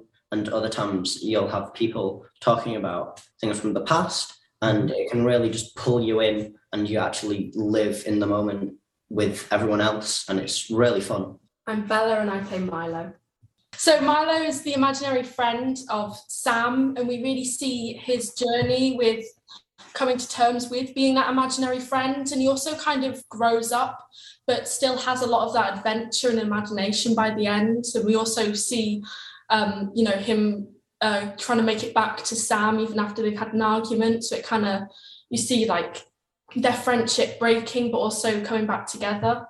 I'm Menashe and I play Big Brenda. She's the product of anything, the biggest parts of child's imagination. So she's just got all these elements of just fun and what it's like to be young. And I feel just her personality as well. She's controlling imaginary land essentially. And so she just brings it all with her, and she's just a really bright and vibrant character. I'm Miri and I play Beth. So I think Beth is, she's a single mother who works really hard to care for her daughter.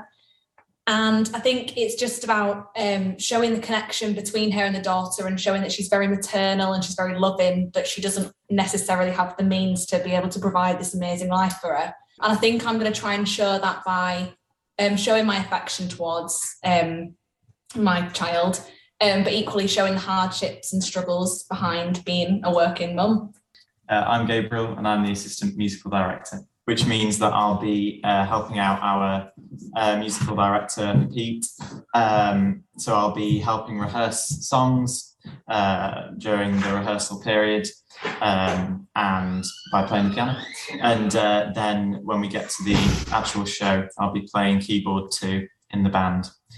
So it's a very exciting opportunity. I haven't done it before, so now I'm really looking forward to it. I've seen this process through quite a few times, and I've played the piano for quite a while as well. So I've been playing through the score and things, and hopefully it'll all be okay. So Stars I wrote Stars during lockdown in 2020 because of the sort of class disparity that the lockdown highlighted. And it was a really exciting opportunity because obviously we wanted to share something in 2021 when things were sort of opening back up again, but we weren't able to do a full-scale musical like we can this year. And so it was a really brilliant opportunity to be able to see something that you've written be produced by the youth theatre, because it's something different to see what you've written on a page, to see it really be brought to life. And it was really exciting. I really enjoyed it. If other youth theatres wanted to support someone who's been around for a long time, a veteran like yourself, to step into a more organising, writing, directing role, what's a good tool or method or way of approaching to give that young person the support they need? I would say I think you should advise them to just sort of give it a go, because obviously if there are so many skills that you can acquire by just sort of jumping in the deep end, I suppose. And I think that's a really exciting way to get into something new and something that you're passionate about, by just having a go. And then usually you find that it isn't actually as daunting as you thought it would be. When you were little, did you have an imaginary friend? And if so, what sort of friend were they like? When I was, I think, around 4, maybe, I had an imaginary friend called Eddie, and he was a bear cub. And he came from the Amazon jungle, and he actually swam to come and find me so that we could get rid of the killer robots that came from Mars. And we spent a lot of time on this big mission to save the world. It sounds like a more cinematic Paddington with extra steps. If you could go back, if you could have an imaginary friend now, what sort of imaginary friend do you wish you would have had? I think I would wish for an imaginary friend that was a lot stronger and very brave, because I just think, it helps little kids a lot more if they have someone that's like a proper role model.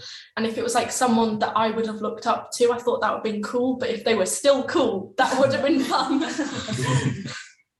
think it's every year it's always very anticipated because everybody really enjoys it, and particularly in the first couple of months it's very much everyone's just very excited to be there, and we're just excited to be together this time and not like on a screen. So the energy is always very high. Obviously there's times when stuff gets harder or we're all tired or struggling and we always like dip a bit, but I think we always like have breaks and we motivate each other, and we're motivated by our directors and stuff like that, to always, give it our all. So yeah, it's definitely very exciting because I know me and the girl who plays Sam, we ran at each other and hugged each other the moment we saw each other, because we're so excited because this is our first time playing such a big role and it's so new, but we're both really excited to be doing it together. So just a lot of excitement in that moment, kind of energy that I love in youth theatre. It kind of just feels like we're all just a family. I recently joined the youth theatre, and on my first week we did a game called the sock game, where we'd have this basket full of socks and we had to make eye contact with someone and we'd have to always throw the socks to them. And surprisingly, it's really, really hard. You wouldn't think it is, but it's really difficult, and it's actually really helpful for making friends because you instantly just like you see that person and you're like, I trust you to catch this, and it just gets better from there. Nice one. I think another one for us as well was in the audition process, me and Menashe were given an opportunity to perform a duet together, like for the first time. And we've been here for like 7 or 8 years now. And that was it was really nice to be able to share something that we've worked on for ages and that we really enjoyed to the group. And that felt really special. Nice one. Yeah, especially because like Miri and I were such close friends, and I feel it's because of youth theatre. It's brought us together, and like that's the first time we've ever done a duet together, and it was just a really just special moment having the opportunity to share it with everyone, because we don't ever get to do it, and just because we're together, and it's just amazing. It's a very fun musical, and you'll definitely have a great time. I think the atmosphere and the environment it creates is a bit different to lots of traditional musicals. And so I think it's quite a family friendly one as well. So it's good for like all members of the family, I think. And it's also nice because it's an all youth cast. So it's a bit different to like something where adults are involved. I think it sort of unlocks like the sort of feeling of childhood, I guess. And I think lots of people our age and obviously adults lose that excitement. I think this musical is full of that. So fascinating. Thanks ever so much, Leeds Grand Youth Theatre, talking to Henry Raby. So you're listening to Red Kite. Not long to go now. We're coming up to the end of the programme. And I've got 5 not imaginary, very real people in Studio One. Seren is convinced I'm an imaginary friend. Well... But can you hear me? Yes. That's a good segue, because we are actually going to be talking about imaginary friends. In fact, we can start with you, Ellie. Did you or have you still an imaginary friend? Well, I could say Seren's an imaginary friend, but no, I won't. I don't have an imaginary friend. But in primary school, we had this whole, I'm going to call it a fraud, because it was. Let's just say it was like year 2. And my friend, she decided to have an imaginary friend named Sarah, I believe, or something like that. And it started off as just, oh my God, look at my imaginary friend Sarah. Then it turned into like this whole world. And then she started trying to convince everyone that Sarah was real and that she'd gone to boarding school. And then she started crying every break time because Sarah had gone to boarding school and sending out invitations for this random party thing to meet Sarah. And then Sarah got married, and then it was this whole fiasco. How old was Sarah? I don't know. How was she? That's the whole point. Boarding school. Gets married in the boarding school. Yeah, pretty much. How about you, Abril? Okay, I had a 2. Well, I can remember. I had, Peach and Daisy from like Mario. Yeah. Like I had them. I imagined them as my imaginary friends. This was like when I lived in Spain. Okay, so I was like 3, 4. And I would like, I'd have full on detailed conversations with them. I'd be sitting, like, I'd just be walking, like, back home or whatever, and I'd just be whispering, like, these bare detailed conversations, like, they're right here. Tell me you had a tea party with them. No, I don't think so. I don't think so. My memory's a bit vague from when I lived in Spain, but I don't recall having a tea party with Peach and Daisy from Mario Kart. But you did have 2 imaginary friends. Yeah, it was hard to keep them intact. But I was like, I don't know. I was thinking about it now. Well, not now, but like in here, I was thinking maybe because I was in Spain, I didn't really know the language. My first language is English. So I didn't know fluent Spanish or Valenciano or whatever.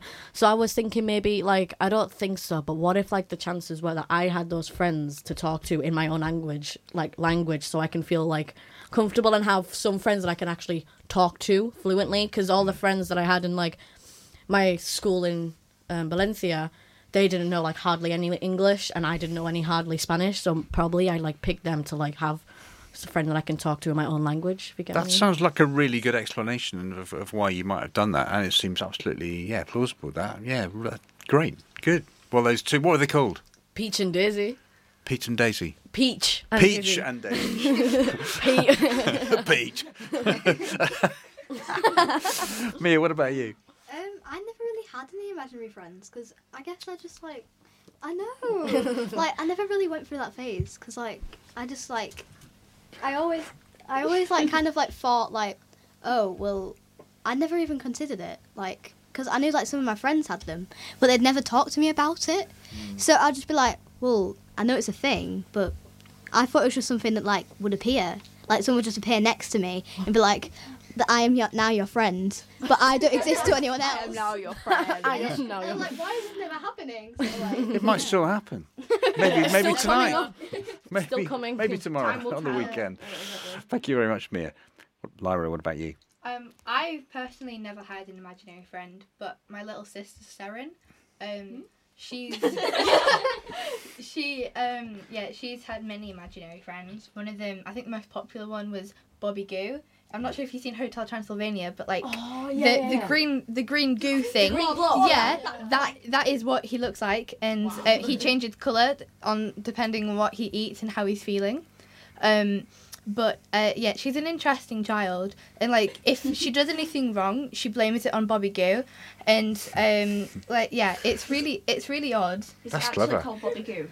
What? Is it actually called Bobby Goo? Yeah. I feel like with the parents, I know. I feel like with the parents as well. Like I want to be like in that position where your child is talking about someone who doesn't exist. It's like, oh my god, he looks so pretty, but like there's nothing there. Imagine trying to explain to your poor child that Bobby Goo isn't real. How would you even approach Imagine if she's like listening to the show like right now, and she's like, what?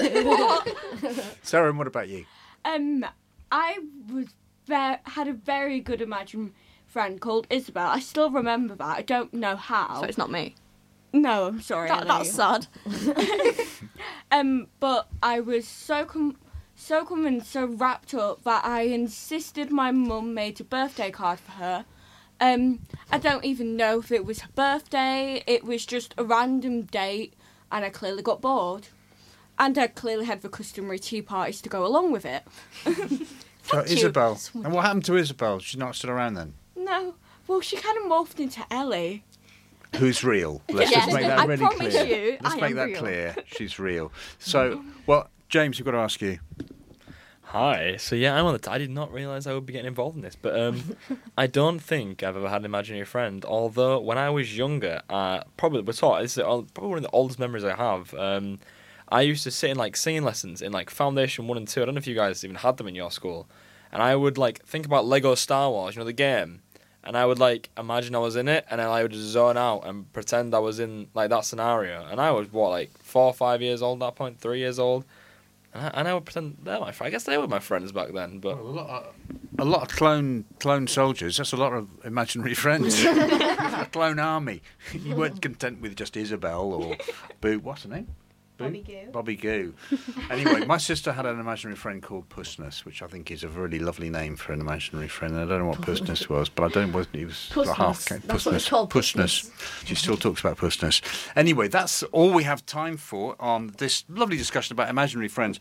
We're going to have a song now which sets us up for the discussion about International Women's Day. It's called "Man Like I Feel Like a Woman" by Shania Twain. Let's go, girls. Come on. I'm going out tonight. I'm feeling alright. Gonna let it all hang out. Wanna make some noise. Really raise my voice. Yeah, I wanna scream and shout.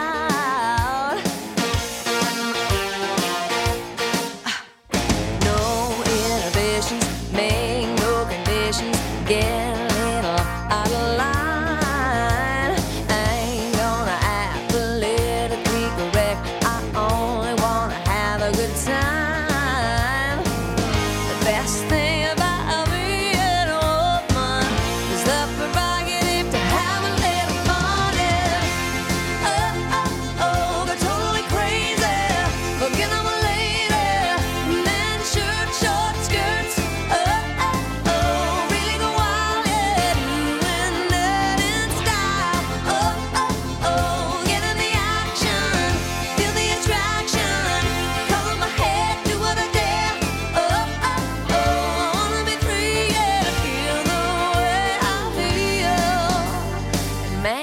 I feel like a woman.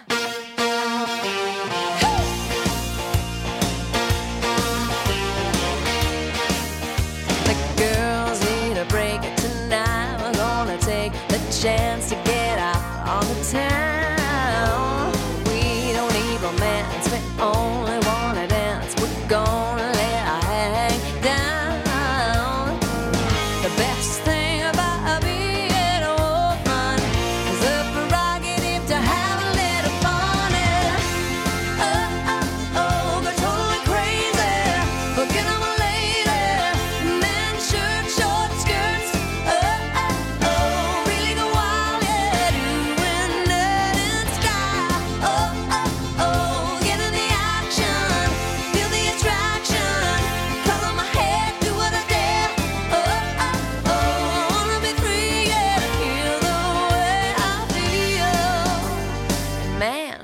feel like a woman.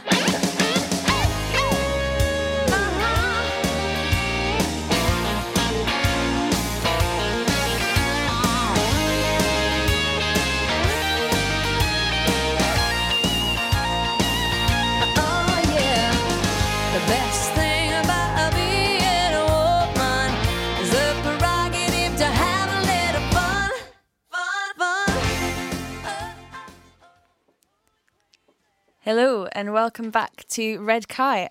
I'm Molly. I haven't been on the Red Kite show before, but I've been working here at Chapel as an assistant for the last few months. And I'm very honoured to be here right now with some of Chapel FM's wonderful young women to talk a little bit about International Women's Day, which was on Tuesday, just gone, Tuesday the 8th of March, and it's something that they really wanted to talk about this evening. So I'm joined by Abril, Seren, Ellie, Mia and Lyra to chat a little bit about what International Women's Day means to them and some inspirational women in their lives. Over to you, Abril. So I feel like if we're talking about inspirational women here, maybe probably Emma Watson.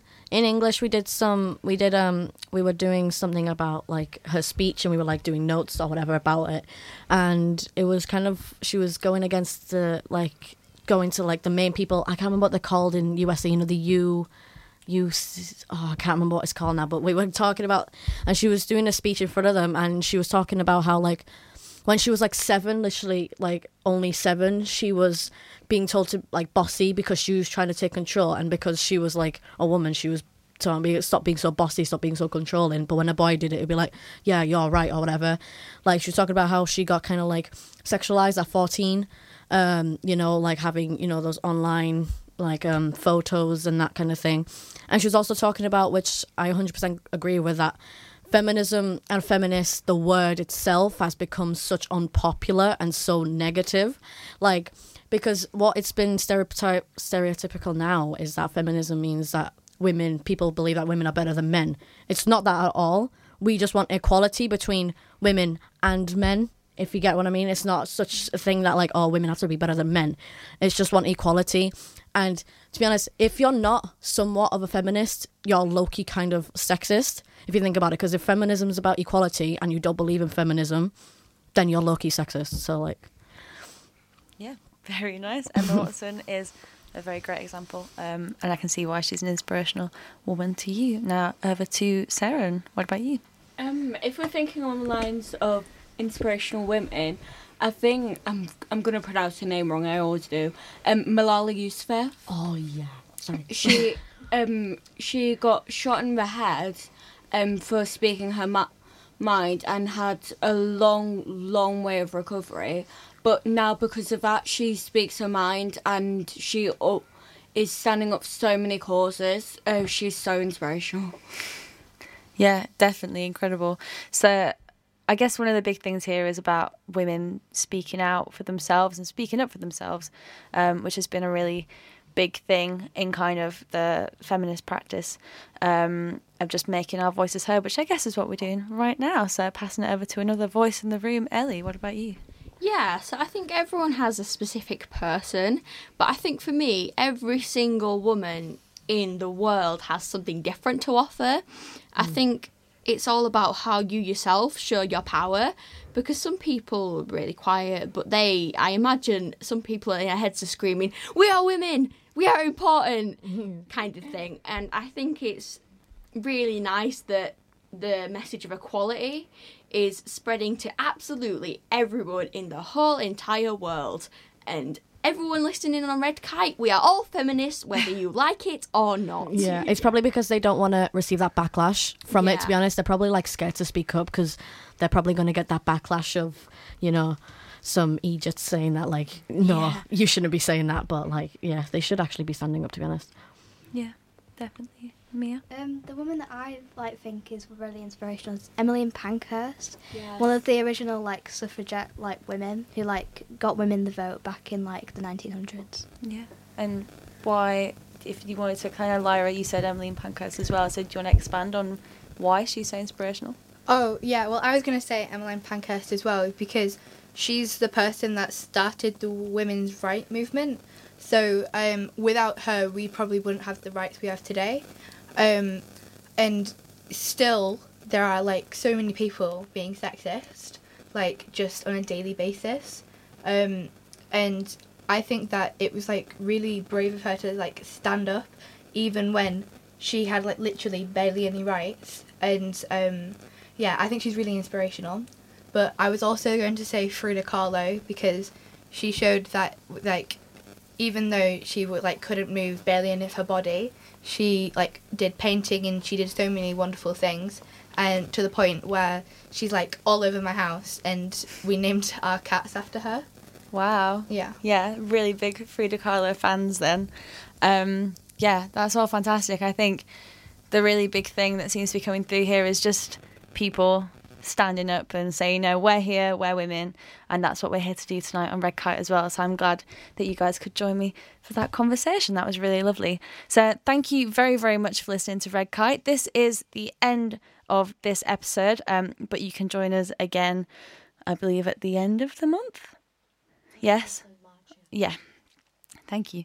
Yes, you can join us again then. So thank you very, very much for listening. And we have a wonderful song by Beyonce to play us out this evening. Thank you.